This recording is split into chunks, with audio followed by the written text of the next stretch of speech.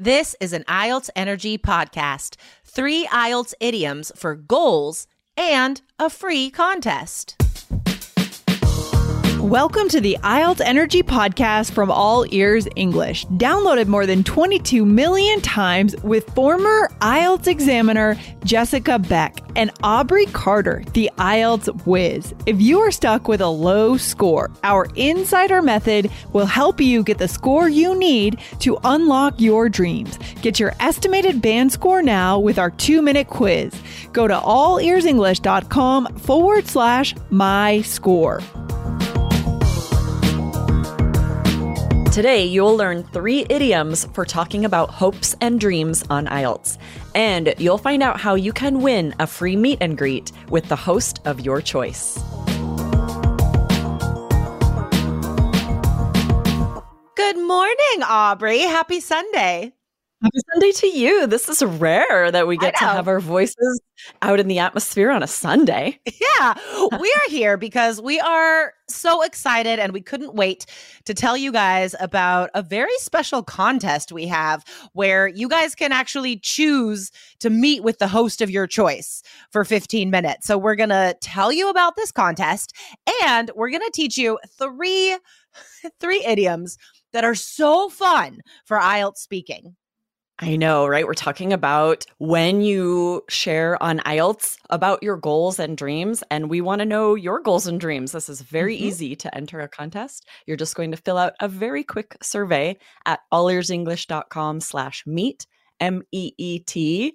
So we're going to share more about that. But first, we have some great vocab today, and we're going to let you know where on IELTS you might need to talk about your goals and dreams. Yeah, so this could definitely come up in speaking part 1 because there's always questions about the future related to a topic like free time, right? Do you think you'll have more free time in the future? Or even related to your work, do you want to stay in the same job in the future? So that, of course, you're naturally going to share your goals and dreams related to those topics. But also part 2, right? Describe a party you might want to plan. Describe a small business you want to have. So lots of goals and dreams in part 2 also.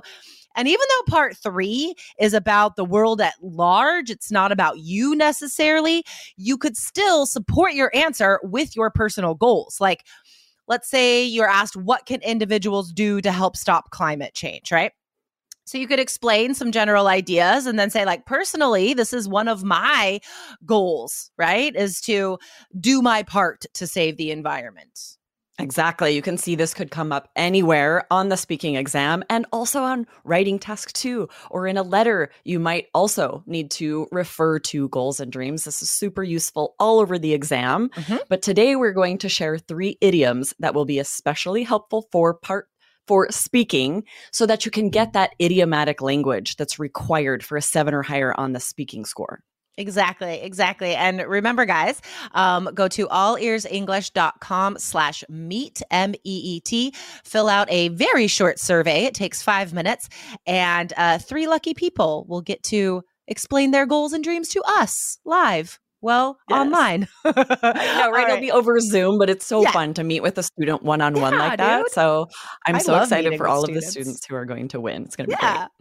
All right, guys. So here is the first idiom. Slow and steady wins the race. Now, this is pretty common, right? It comes from that fable, the rabbit and the, what is it? The tortoise and the hare. The tortoise. Yeah, the rabbit and the turtle. Exactly, the rabbit and the turtle. The tortoise and the hare. Yes, that's where it comes from. But it's like, take your time, right? And you will win in the end, right? So how can we use this on IELTS?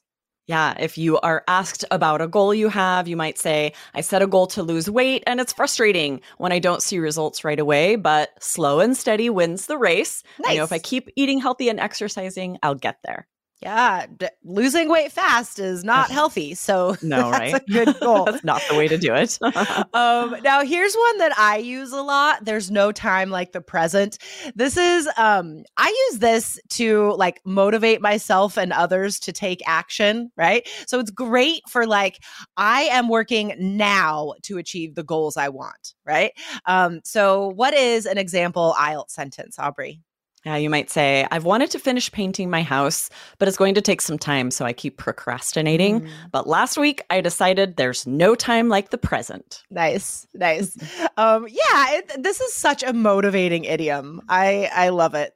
I try to make this my life motto here. There's no time like the present. This could be really useful on IELTS too. If you're talking about a conversation you have with a friend, there's so many answers where that might come up. And then you can share that you motivated them that way, right? My friend was putting off, buying a new car. And I said, hey, there's no time like the present. Yeah, exactly. And speaking part 2, there's a question about describe some good advice someone gave you, or describe some bad advice someone gave you, or you gave someone else.